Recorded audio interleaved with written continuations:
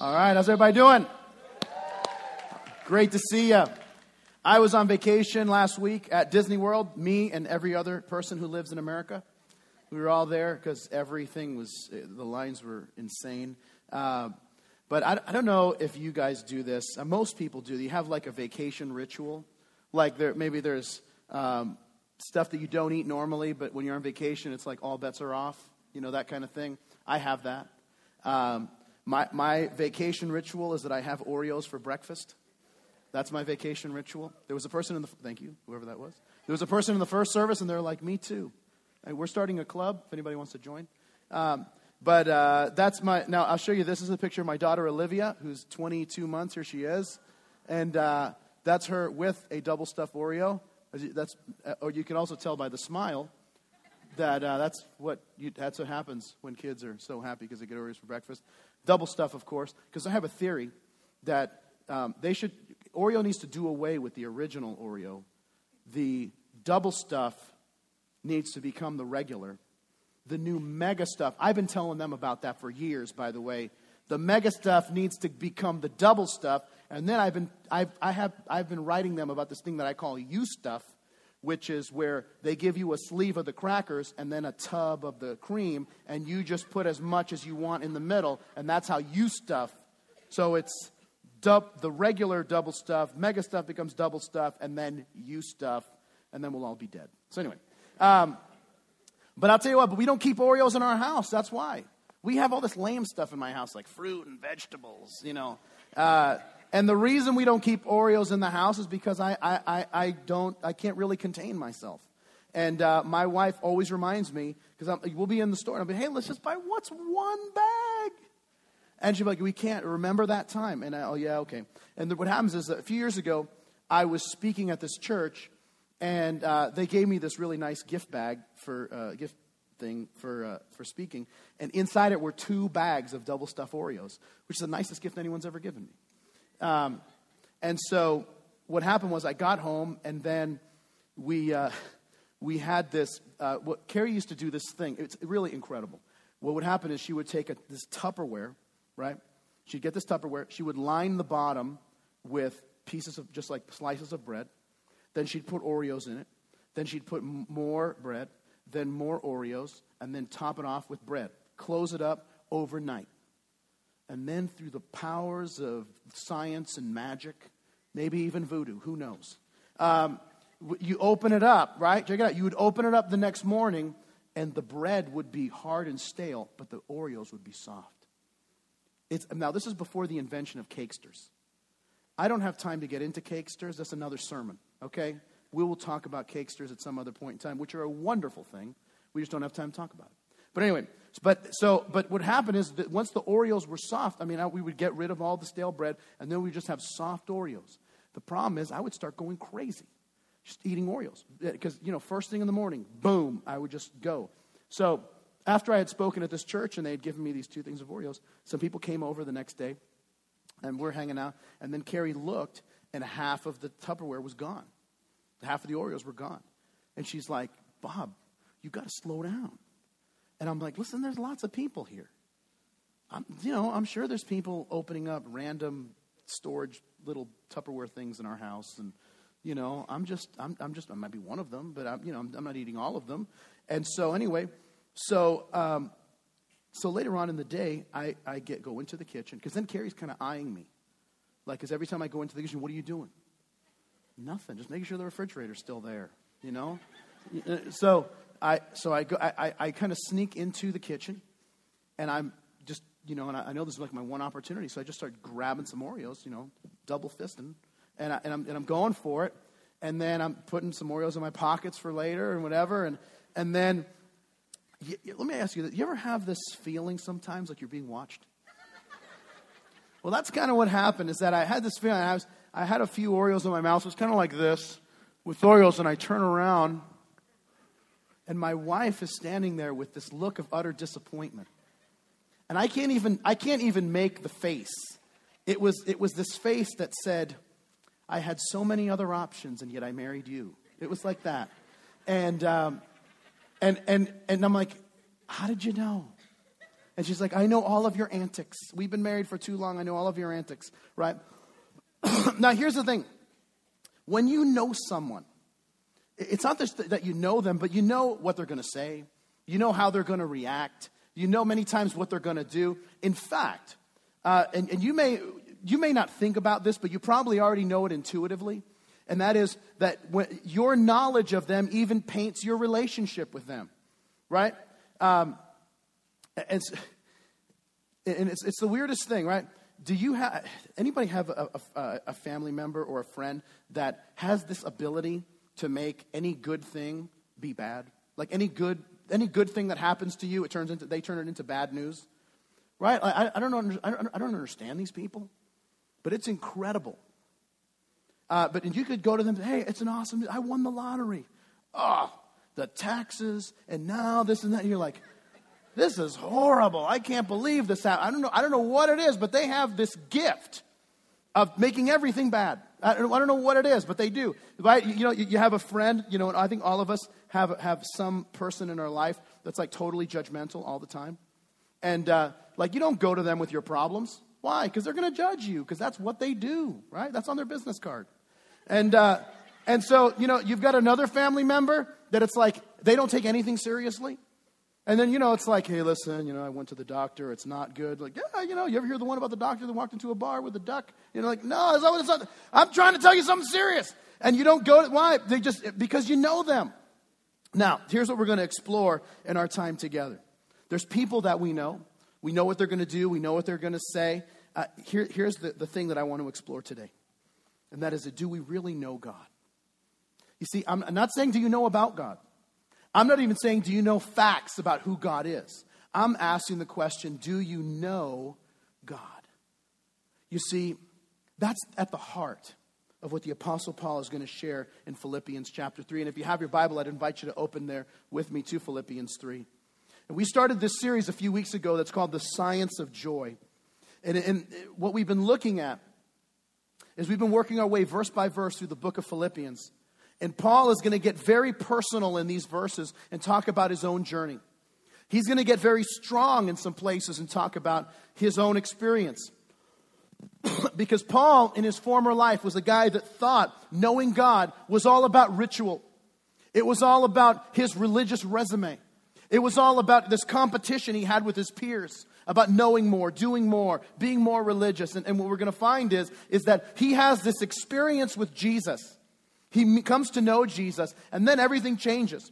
And Paul says he has to recalculate and recalibrate and reevaluate everything in his life and learn that knowing God is about something other than his resume, something other than his rituals, something other than all of those things. And what we're going to explore is what Paul really has learned about knowing who God is. And we're going to start in Philippians 3 in verse 1. Here's what we're going to read. He says, finally, my brethren, rejoice in the Lord. For me to write the same things to you is not tedious, but for you it's safe. Beware of dogs. Beware of evil workers. Beware of the mutilation. For we are the circumcision who worship God in the Spirit. Rejoice in Christ Jesus and have no confidence in the flesh. If you pause there and give me your attention, there's three things I want to tell you that Paul's going to show us about knowing God. The first one is this, is that we know God by relationship and not through rituals. We know, and listen, let me tell you how important this is, because especially a Protestant church like ours who doesn't, we don't do a lot of rituals, right? There's not a lot of stand up, sit down, not a lot of, praying to statues and things like that. But what can happen is, that's not really for us. But let me tell you what we can do. What we can do is this. We can actually create our own rituals. We create our own rituals sometimes by things that we say. And there's this kind of phraseology that we say, well, if I just kind of talk like this, then that sounds very spiritual, sounds like I'm very close to God. And what we don't realize is that what we're doing is this very same thing, and that we're trusting actually in the ritual than in the relationship. See, let me explain to you what I mean by that. We were at the Magic Kingdom last week with my daughter Mia, who's almost 7, and my son Xander, who is 4. And we want to ride the Tomorrowland Grand Prix. You know what I'm talking about? It's like a 40-minute wait for a 30-second ride. And so basically you get in the little car and it has the track is already set, but the little kids can drive, and then you can still kind of slam into that. But it kind of has this little track all the way around. So we got a fast pass for that. And so what we did was we came back at the fast pass time, and then so we're walking. We give them the pass. We walk through, and I realize I have a problem. I've got two kids that want to drive the car. So I say to the attendant that's there, and I say, "Sir, I've got a little bit of a problem. I've got two kids. They both want to drive the race car." And he says, "Oh, no problem." And he gives me this little blue vinyl thing with Velcro, and he says, "Just give this to the other attendant when you're going to get into the car." I said, "Sure." So I say, "Hey, I'm supposed to give this to you because both my kids want to ride." "Oh yeah, no problem." They strap it to the back of the car to know that we're going to go around twice. One of the kids is going to ride once, and then we're going to switch seats, and then the other is going to ride the second time, which that sounds great. And so now I have a secondary problem, and that is which of them is going to go first. And so I say, all right, guys, now one of you is going to go first, and then one of you is going to go second. And then Xander says, "Well, I want to go first." And Mia says, "Well, I want to go first." And Xander says, "Well, no, I'm going to go first." And Mia says, no, I'm going to go first. And I say, "Listen, I'm not getting involved. The two of you need to work it out. I'm not getting in this mess. But you need to decide in about a minute because this thing is coming up and we're going to have to get in the car, so figure it out quickly." And so Xander says, "Mia, I'm going to go first." Mia says, "Xander, I'm going to go first." They go back and forth. And then Mia stops and she puts her hand on Xander's shoulder and she says, "Xander, you should go last because remember, the last will be first and the first will be last." And she says that and Xander becomes indignant. And he says, "Mia, let me tell you something. That's not right. The first are first and the last are last, and I'm going first." And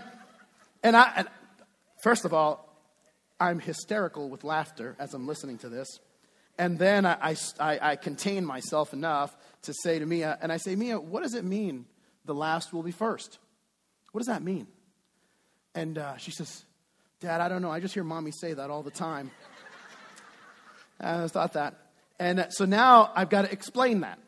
And now we're in the middle of the Magic Kingdom. We're having a theological discourse on what Jesus' words were when he said that. And I'm explaining to her, like, when Jesus said that, what he's saying is that when you serve other people and you let them go first, God's going to bless you and you're actually going to end up being further ahead than if you tried to push your way up to being first. Do you understand? Yes. Dad, can I say something? Yes, you can. But I still want to go first. This really doesn't make any sense. So anyway, but this is this exact same thing that can happen. We can say things that sound spiritual, but they just don't have any real meaning to us. It's just kind of a ritual. I hear people say this all the time. Well, "Hey, how's that thing going? How's the job thing going?" "Well, I'm praying about it." What does that exactly mean? "Well, I prayed once about it, and now I'm just playing video games for the most part." Okay. And, "Well, I'm just seeking the Lord." What exactly does that mean? "Well, I don't know. I just heard somebody say that once, and that's what I've been saying to people." And listen, it sounds spiritual. And listen, it is if we're actually doing it. If not, it's just ritual. And what Paul does is that he contrasts this. He looks at these people that he calls, he gives them, it's one group of people, but he gives them these three distinctions. He says, beware of dogs, beware of evil workers, beware of the mutilation. All three of these people, he says to beware of. Why? He's talking about this group of false teachers that were called Judaizers. This group of people believed Jesus was the Messiah. That's good. But they believe that if you want to come to know Jesus, you got to become Jewish first. Now, and then, of course, after you become Jewish, you got to keep all 613 commands of the Old Testament law, and then you can come to know Jesus. So this is kind of a process that they've created, which has nothing to do with the Bible, but this is the process that they've done. Pardon me. Now, the question is, okay, well, let's just take. So, what does it take to become Jewish? Well, the first step to become Jewish is circumcision.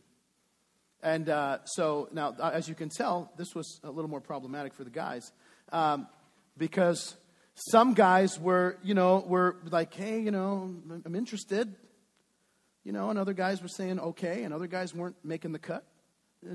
Anyway, sorry about that. Sorry. I'm not 100% today. I can't be held responsible for anything I say. But here's the thing. But the problem was this. The problem is that they didn't really understand what the purpose of circumcision was. Now, circumcision makes its first appearance in Genesis chapter 17. In Genesis 17, God tells Abraham, I want to make a covenant with you. Okay, great. If I was Abraham, I'd be very excited. The last time God made a covenant was in Genesis chapter 9 with Noah, right? God floods the earth. After the flood, he says, I'm making a covenant with you. I'm going to set my bow in the clouds, the rainbow, that every time you see it, you'll know that I'm never going to destroy the earth in the same, with water as I have previously. So Abraham must be thinking, man, God's going to do something like that. Who knows what it's going to be? It's going to be like a flaming unicorn. I don't know why I brought unicorns into this, but some kind of this thing, like a lightning kind of thing. It's going to be awesome, and that's going to be my covenant with God. And then he's like, so, you can imagine Abraham. Yes, Lord, I want to make a covenant with you. Yes, sounds great. It's going to be circumcision. God, I'm sorry. I don't think I heard you correctly. It sounded like you said circumcision. And, right, but here's the thing. Is that circumcision's intention, God's intention, was that the ritual would be a picture of something much deeper. That there would be a cutting away of the flesh to symbolize living in the Spirit. But what happened was, you see, that whole life in the Spirit part is the part that got cut away, and the circumcision just became an empty ritual. And listen, let me tell you what can happen even in our context as Christians. Is that we can, there are things that we do, communion is one, that can just become an empty ritual if we're not careful. There are things like baptism. We're doing a baptism today, and many of you are being baptized, and I applaud you for that. But here's the thing, is that we can't let it, because if we go into the water and we just, it's not a big deal, I just got to do it. Listen, all you're going to get in that baptismal pool is wet. Because it's just a ritual without the spirit and the heart behind it. But see, when a person really understands what baptism is about, that when you go into the water, you're identifying with Jesus in his death and in his burial. And then and according to Romans 6, when you come out of the water, you're identifying with Jesus in his resurrection. Now you realize that I'm leaving the old life behind when I go into the water, and I'm rising up in what Romans calls the newness of life. Now, the ritual or the symbol takes great meaning and has great depth. Because listen, you can get baptized so many times that you know every fish in the sea by personal name. But listen, it doesn't going to matter if there isn't a heart behind the thing that you're doing. Because listen, and here's the other thing. Because this was the thing, it's circumcision that saves you. That was the belief of the Judaizers. Because that's what brings you into the community of Israel. In the same way, baptism is not what saves you. But here's the thing. When a person comes to know Jesus because Jesus died for them, and they're forgiven because of Jesus' finished work on the cross, now, a person who truly is saved, a person who truly has been forgiven by Jesus, wants to obey him. And the first order of business for someone who's come to know Jesus is baptism. And so they go into the water not looking for salvation. They go into the water understanding that they have been saved. And now this symbol has great meaning. You see, the Judaizers believed that simply the outward action alone meant something, when in reality, it was the depth of our faith that gave it value and validity. And that's why Paul calls them dogs. It's a strong term, but it was a term that they would use to insult Gentiles, that is, people who were not Jewish. Because in that day, the ancient Jews, they didn't have dogs as pets. It's also the verse I use for my kids as to why they can't have a pet. The Bible says, beware of dogs, kids. I'm sorry. I don't want to violate the Bible. But in that culture, dogs had not been domesticated as pets. Instead, dogs were these wild scavengers that fed primarily on garbage and roadkill. And so what happened was that they looked on at these dogs that were eating just about anything, and they compared them to Gentiles who didn't eat kosher. See, these people will eat anything. They're just like dogs. But then Paul turns that on its head, and he says, you know what? You're the dogs.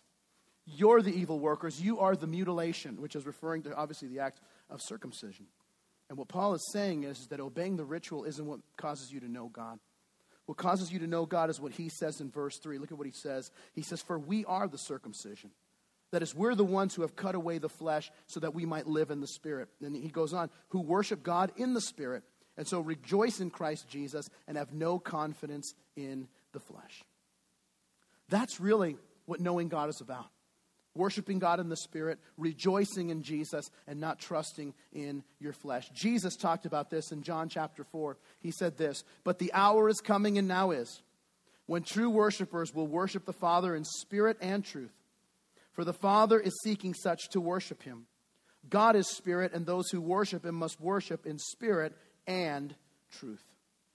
You see, true worship is about much more than going through the motions and saying the right words. It's about honoring God and living for him with all of your heart, mind, soul, and strength. See, the person that thinks that the rituals are what please God just shows that they don't know God at all. You see, in 1 Samuel, God would say this to the king at that time, Saul. He says this. He says, and it's in your notes, has the Lord great delight in burnt offerings and sacrifices, as in obeying the voice of the Lord? Behold, to obey is better than sacrifice, and to heed is better than the fat of rams. You see, rituals have their place and have their purpose and have meaning, but they can never replace a relationship with God, because the relationship is the undergirding that gives the acts meaning. Now, he goes on in verse 4, and look at what he says. In fact, I'll start in verse 3, just to start from the beginning of the sentence. He says, for we are the circumcision who worship God in the Spirit. Rejoice in Christ Jesus and have no confidence in the flesh. Though I also might have confidence in the flesh, if anyone thinks he may have confidence in the flesh, I more so. Circumcised the 8th day, of the stock of Israel, of the tribe of Benjamin, a Hebrew of Hebrews, concerning the law a Pharisee, concerning zeal persecuting the church, concerning the righteousness which is in the law, blameless. But what things were gain to me, these I have counted loss for Christ. Yet indeed I also count all things loss for the excellency of the knowledge of Christ Jesus my Lord, for whom I have suffered the loss of all things, and count them as rubbish, that I may gain Christ, and be found in him, not having my own righteousness, which is from the law, but that which is through faith in Christ, the righteousness which is from God by faith. And if you pause there and give me your attention, here's the second thing I want to talk to you about that Paul says when it comes to knowing God. We know God through our confidence in God's work, not in our own pedigree or rituals or accomplishments. Now, I want you to be warned, Paul's going to use some strong language here. And he begins by listing his pedigree, his accomplishments, which were quite impressive, by the way. He says, here's the deal. I was circumcised on the 8th day in accordance with Jewish law. He lists his tribal ancestry as the tribe of Benjamin. When the kingdom of Israel split in two, after Solomon died, his son Rehoboam took over. His son Rehoboam was, as wise as Solomon was as foolish as Rehoboam was. And so the kingdom split in two. Remember, there were 12 tribes in Israel. The 10 tribes left and became the northern kingdom of Israel. The southern kingdom, the last 2 tribes, became the southern kingdom of Judah, which is all that was left of the real kingdom that David oversaw, that Solomon oversaw. And it was the tribe of Judah, and the only tribe that stuck with Judah was Benjamin. And he says, not only was I circumcised on the 8th day in accordance with Jewish law, but I mean, we were the most loyal. I'm part of the most loyal of all the tribes. He also says that he was a Hebrew of Hebrews. Now, what does that mean? Now, let me give you if I can give you a 30-second history lesson. Alexander the Great, if I can go back that far. All right, Alexander the Great, when he rose to power, his goal was to spread Greek culture throughout the entire world.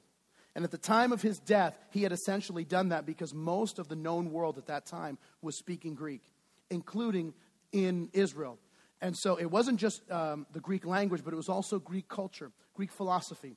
And so many Jews at that time were Jewish by birth, Jewish by ritual through circumcision, but really, when it came to the way that they lived, they were living as Greeks. They were living in the culture, essentially, that Alexander the Great had created, even though the Grecian Empire was gone, the Roman Empire had took over, but the Greek culture and philosophy was the primary culture in that day. Paul did not buy into that culture. When he says he was a Hebrew of Hebrews, it meant that he was fluent in Hebrew, which most people weren't in that day. It also meant that not only was he fluent in Hebrew, but he had not bought into the culture. He had stayed within Hebrew culture. He still dressed as a Hebrew, spoke as a Hebrew, lived as a Hebrew. But then he says this, as he keeps inching his way towards, like, oh, well, I was circumcised the 8th day too, and I'm of the tribe of Benjamin too. And then he says, well, I'm a Hebrew of Hebrew. Oh, okay, well, all right, that's setting him apart a bit. But he says when it came to the law, he was a Pharisee. The Pharisees were the ultra-conservative religious sect in Judaism. There were several, if we might call them, denominations within Judaism at this time. Now, even today, they still exist, but the Pharisees were the ultra, they were like today, would you look at the Orthodox segment, of Judaism. They were the ultra-Orthodox, they were the ultra-conservative. Pharisees in that day and age were so devout. If a Pharisee got a mosquito bite on the Sabbath, they wouldn't scratch it because that would be considered work. And so they had to honor the Sabbath. A Pharisee wouldn't take a bath on the Sabbath because if some of the water fell out of the bathtub and onto the floor, that would be considered work because they were cleaning the floor. So they wouldn't take a bath on the Sabbath. I know some teenagers that are living by that rule. This is the group, right, if the Pharisees were around today, this is the ultra group. This is the group that says, we would never celebrate Halloween. Celebrating Halloween means you worship the devil. And so we don't worship Satan. And so we don't do that. By the way, can I just tell you something? Celebrating Halloween doesn't mean you worship Satan any more than celebrating Christmas means that you're a Christian. And I tell you that because sometimes people get freaked out by that, especially if you're of the more conservative background. We let our kids go out. I went with my kids. My kids always ask me if I'm going to dress up. I tell them the same thing every year. You going to dress up this year? Yes. Who are you going as? Darth Vader. Just haven't gotten around to buying the suit, but it's going to happen. But my kids, see, the thing is, my kids dress up every day. Every day when I get home from the office, my kids are dressed up in some costume, creating some fanciful world in which there's heroes and villains, and they're one of them.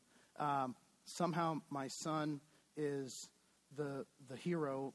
My daughter, Mia, is the princess. My daughter, Olivia, is the villain. She doesn't really know, but that's Xander's like, she's the bad guy. I'm like, listen, I'll be the bad guy. Anyway, so, but that's the whole thing. And so anyway, so we let the kids go out and get candy because my thing is this. I tell Carrie this. I'm like, listen, our kids dress up every day. To not let them go out the one day they're actually going to get paid to be, to be dressed up just seems like cruel and unusual punishment. So we go out, and then I have to explain to my kids why our neighbors are dressed like prostitutes. Which is always, no, I'm a nurse. Sure, she was a hooker. Some of my neighbors don't like me. But moving on. But he was part of this ultra-conservative group, right? Ultra-conservative. I mean, we would never do anything like that. Never, never, never. And yet Paul looks at all of his accomplishments, and he says that he considers all of it rubbish. Now, let me just tell you something. The English translators who translated this from Greek to English so we could all read it were being very, very kind when they translated that word rubbish. Translated it to rubbish. The Greek word that is translated rubbish is the Greek word skubalon. Skubalon is a word that literally means, we'll call it excrement, okay? That's what skubalon means. And so let me translate this passage, if I can, all right, into our language, where Paul lists his pedigree. He says, hey, do you see my PhD from Harvard? You see my Pulitzer Prize? You see my Congressional Medal of Honor? You see my Nobel Peace Prize? It's all a pile of crap. That's what he says. This is probably a little stronger word, but, we're amongst friends here, so we're not going to say it. That's how strong skubalon is. It's a word that takes us back, like, whoa, Paul, why are you talking so strong to us? He's using the strong language, listen, because sometimes all of these accomplishments can actually become a hindrance to us knowing God. Because somehow we think that the accomplishments are a sign that we do know him. Let me explain what I mean. we take our kids to swimming lessons because we live in Florida and we want them to live. But after the second lesson, Mia from the first day has loved going to swimming class. Loves it. She's actually already progressed like 2 levels. Xander, after the second lesson, didn't want to go anymore. And I said, well, why don't you want to go anymore? He says, Dad, I already know how to swim. Really? Because I've been there for both classes and it didn't look like it. And he said, no, I know how to swim. I don't want to go. And I said, you don't? I said, we have a pool. I said, let's go out to the pool. You show me. You swim a lap, and you don't have to ever go back. You want to do it? Yes. Okay. Put on the trunks, and we walk outside, and then as he's walking towards the pool, he makes this right-hand turn towards these little baskets that we have so we can grab some of his, gear, his floaties and whatnot. I'm like, oh, I'm sorry. I think you may have misunderstood. There's no floaties. Yeah, but Dad, I can't swim without floaties. I'm like, then you can't swim. Because if you're going to swim, you got to swim without floaties. And so we're having this whole conversation. No one who knows how to swim needs floaties. So hop in. Dad, I can't swim without floaties. Then that means you can't swim. All right, Dad, let's go to class. And that's how it goes down. But let me tell you how it works. Sometimes we do the same thing. We've got all these floaties that we're actually trusting in. We've got all these things that we think are actually the things that are keeping us afloat. And these are the things, and once again, they're not actual floaties, but they're our degree. They're our position. They're, it's the bank account. It's the position. It's all the stuff. It's the career. It's all these things. And these are the things that we're actually trusting in. Now, of course, we don't say that. We say that we trust God. And we're praying that God won't actually make us live that. I trust God over everything. Just please don't make me actually have to live by that statement because I really like the other stuff. And it's not that having wealth is bad. It's not that having a good position is bad. It's not that being educated is bad. None of those things are bad, and they're actually all very good things. But when you actually put your trust in those things and not your trust in the living God, here's what Paul would say. That degree, that position, that account, all of that, it's all a pile of crap. It's scubalon, it's floaties, it's none of it is actually going to help you the day that you really need it. And that's what Paul, he's telling us, listen, when we have our confidence in God's work, that's when we really know him. And sometimes it takes taking off the floaties to say, you know what? I trust him. And sometimes it's when you got nothing else, is when you realize that you can actually float without those things. Look at what he says in verse 10. He says, that I may know him and the power of his resurrection and the fellowship of his sufferings, being conformed to his death, if by any means I may attain to the resurrection of the dead. Here's the third thing, is that we know God through our experience with God. Through our experience with him. You see, I love what he says. He says, I want to know him, but he shows us 2 ways that we know him. He says, I want to know him and the power of his resurrection. Listen, there are moments when you walk with God that you experience the power of his resurrection in your life. There are moments when everything is going right and you're on top of the world. You're in the zone. Nothing can go wrong. Everything in your life is in harmony. Or maybe you're going through a difficult season and God shows up in a way that it can only be him. And you say, and you're just sitting back and you're like, man, God is just doing a work in my life and it's beyond anything I could have ever hoped for. But that's not the only way that we know him. That's one way, and it's an important way, and it's an amazing way, it's an exciting way. But there's another way that we know him. There's a way that we know him when he says it's the power of his resurrection, and then he says this, that I may know him in the fellowship of his suffering. Listen, the people that you're closest to aren't just the people who have been to the parties with you. Not just the people who have been at the mountaintop experiences with you. But they are the people who have walked with you in the deepest, darkest, most painful moments of your life and still love you. These are people who have seen you at your worst and still care for you. That's why the Bible would say this in Proverbs 18. One who has unreliable friends soon comes to ruin, but there is a friend who sticks closer than a brother. My friends, this is what Paul learned.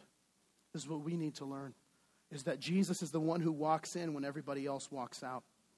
Jesus is the one who stays when everybody else leaves. Jesus is the one who believes when everybody else thinks you're crazy. Jesus is the one who tells you the truth when everyone else doesn't love you enough to confront you. Jesus is the one who has the power to change your life when everybody else can only offer up commentary on your situation. And that's why Paul says, here's the deal. I want to know him. I want to know him and the power of his resurrection. I want to know him and the fellowship of his suffering, because it's in those two ways that I actually know him. Let me tell you something. It was 3 years ago. Some of you know this. Some of you have been around for a while. It was 3 years ago that my daughter Mia almost died. And I won't take the whole time to tell you the story, but I remember so vividly sitting in that chair in the hospital room. And the doctor just told us that all we can do is just make her comfortable. That's it. And just wait and see. I've never felt more helpless in my whole life. And I remember, man, I cried like I've never cried before. And I prayed like I've never prayed before. And man, I called out to God like I've never called out to him in my entire life. And I can stand before you today to say that my daughter is totally healed and totally whole. Everything, she is turning 7. She's so important to us. I lay her down at night, when she goes to sleep, and I give her a kiss and a hug, and I tell her, I say, Mia, you're so special to us. I say, your brother and your sister, we love them so much, but you were our first. You were the answer to our prayer. 10 years we waited for you. And when God blessed us, he blessed us with you. But I want to tell you something, is that I met God in that chair like I've never known him before. Listen, I learned and I experienced God in that chair when I was sitting in that hospital room like I've never experienced him before. And I want to tell you something. Listen, I never want to go back there. I never want to experience that again. But I can look back and tell you that I wouldn't know God as I know him today had I not experienced what the psalmist said in Psalm 23, that though I walk through the valley of the shadow of death, you are with me. Because when Paul says he wants to know him, it's not just the mountaintop experience of I want to know him in the power of his resurrection. He says, I also want to know him and have fellowship in the sufferings. Because when we're suffering, he's with us. He said he'd never leave us. He would never forsake us. That's the promise that we have. And my friends, if we will walk through those difficult seasons, we will know him in a way that we've never known him. Let's pray together. And Lord, I want to thank you. I thank you for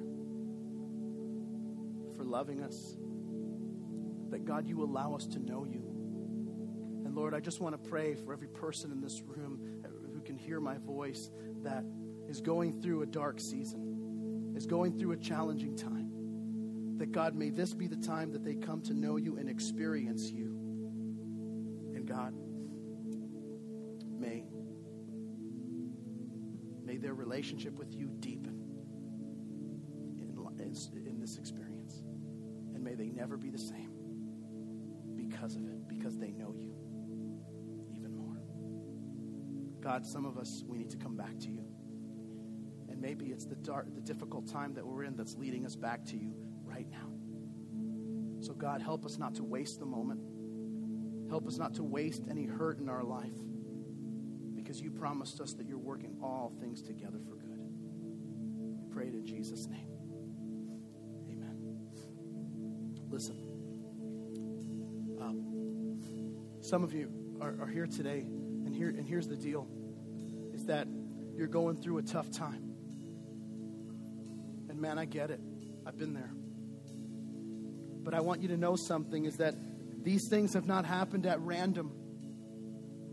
Instead, God is carefully orchestrating something in your life. And then, because what God wants to do is, listen, he wants to deepen your relationship with him. If you're a Christian, listen, he wants you to really know him. And we don't really know him just having the mountaintop experiences. But instead, it's sometimes when we're walking in the valley that we find him. For some of us, we'd say, I don't really know God. It's not my thing. Some of us, maybe you have, but you've walked away. And now a difficult season has come in, and that's the thing that's drawn you back. That's why you're here today. And I want to tell you that, listen, this is going according to God's plan. Because God loves you too much to let you walk away. And he knows what's going to get our attention. And he knows what it is that's going to draw us back. He knows what it is that's going to lead us back to him. That's going to cause us to really know him in a way that we've never known him. So I'm going to invite everyone to stand, if you would, in these closing moments. And here's what I want to do as we close. Is I just want to give you an opportunity to come back. The band is going to play in a moment, and I'm going to invite you to come forward and just meet me here, the base of this platform. And we're going to pray together and call out to God. And here's what we're going to find, is that when you take a step in God's direction, the Bible says this: if you draw near to God, then he'll draw near to you. That God is already here waiting for you to take a step in his direction, and that he wants to work in your life.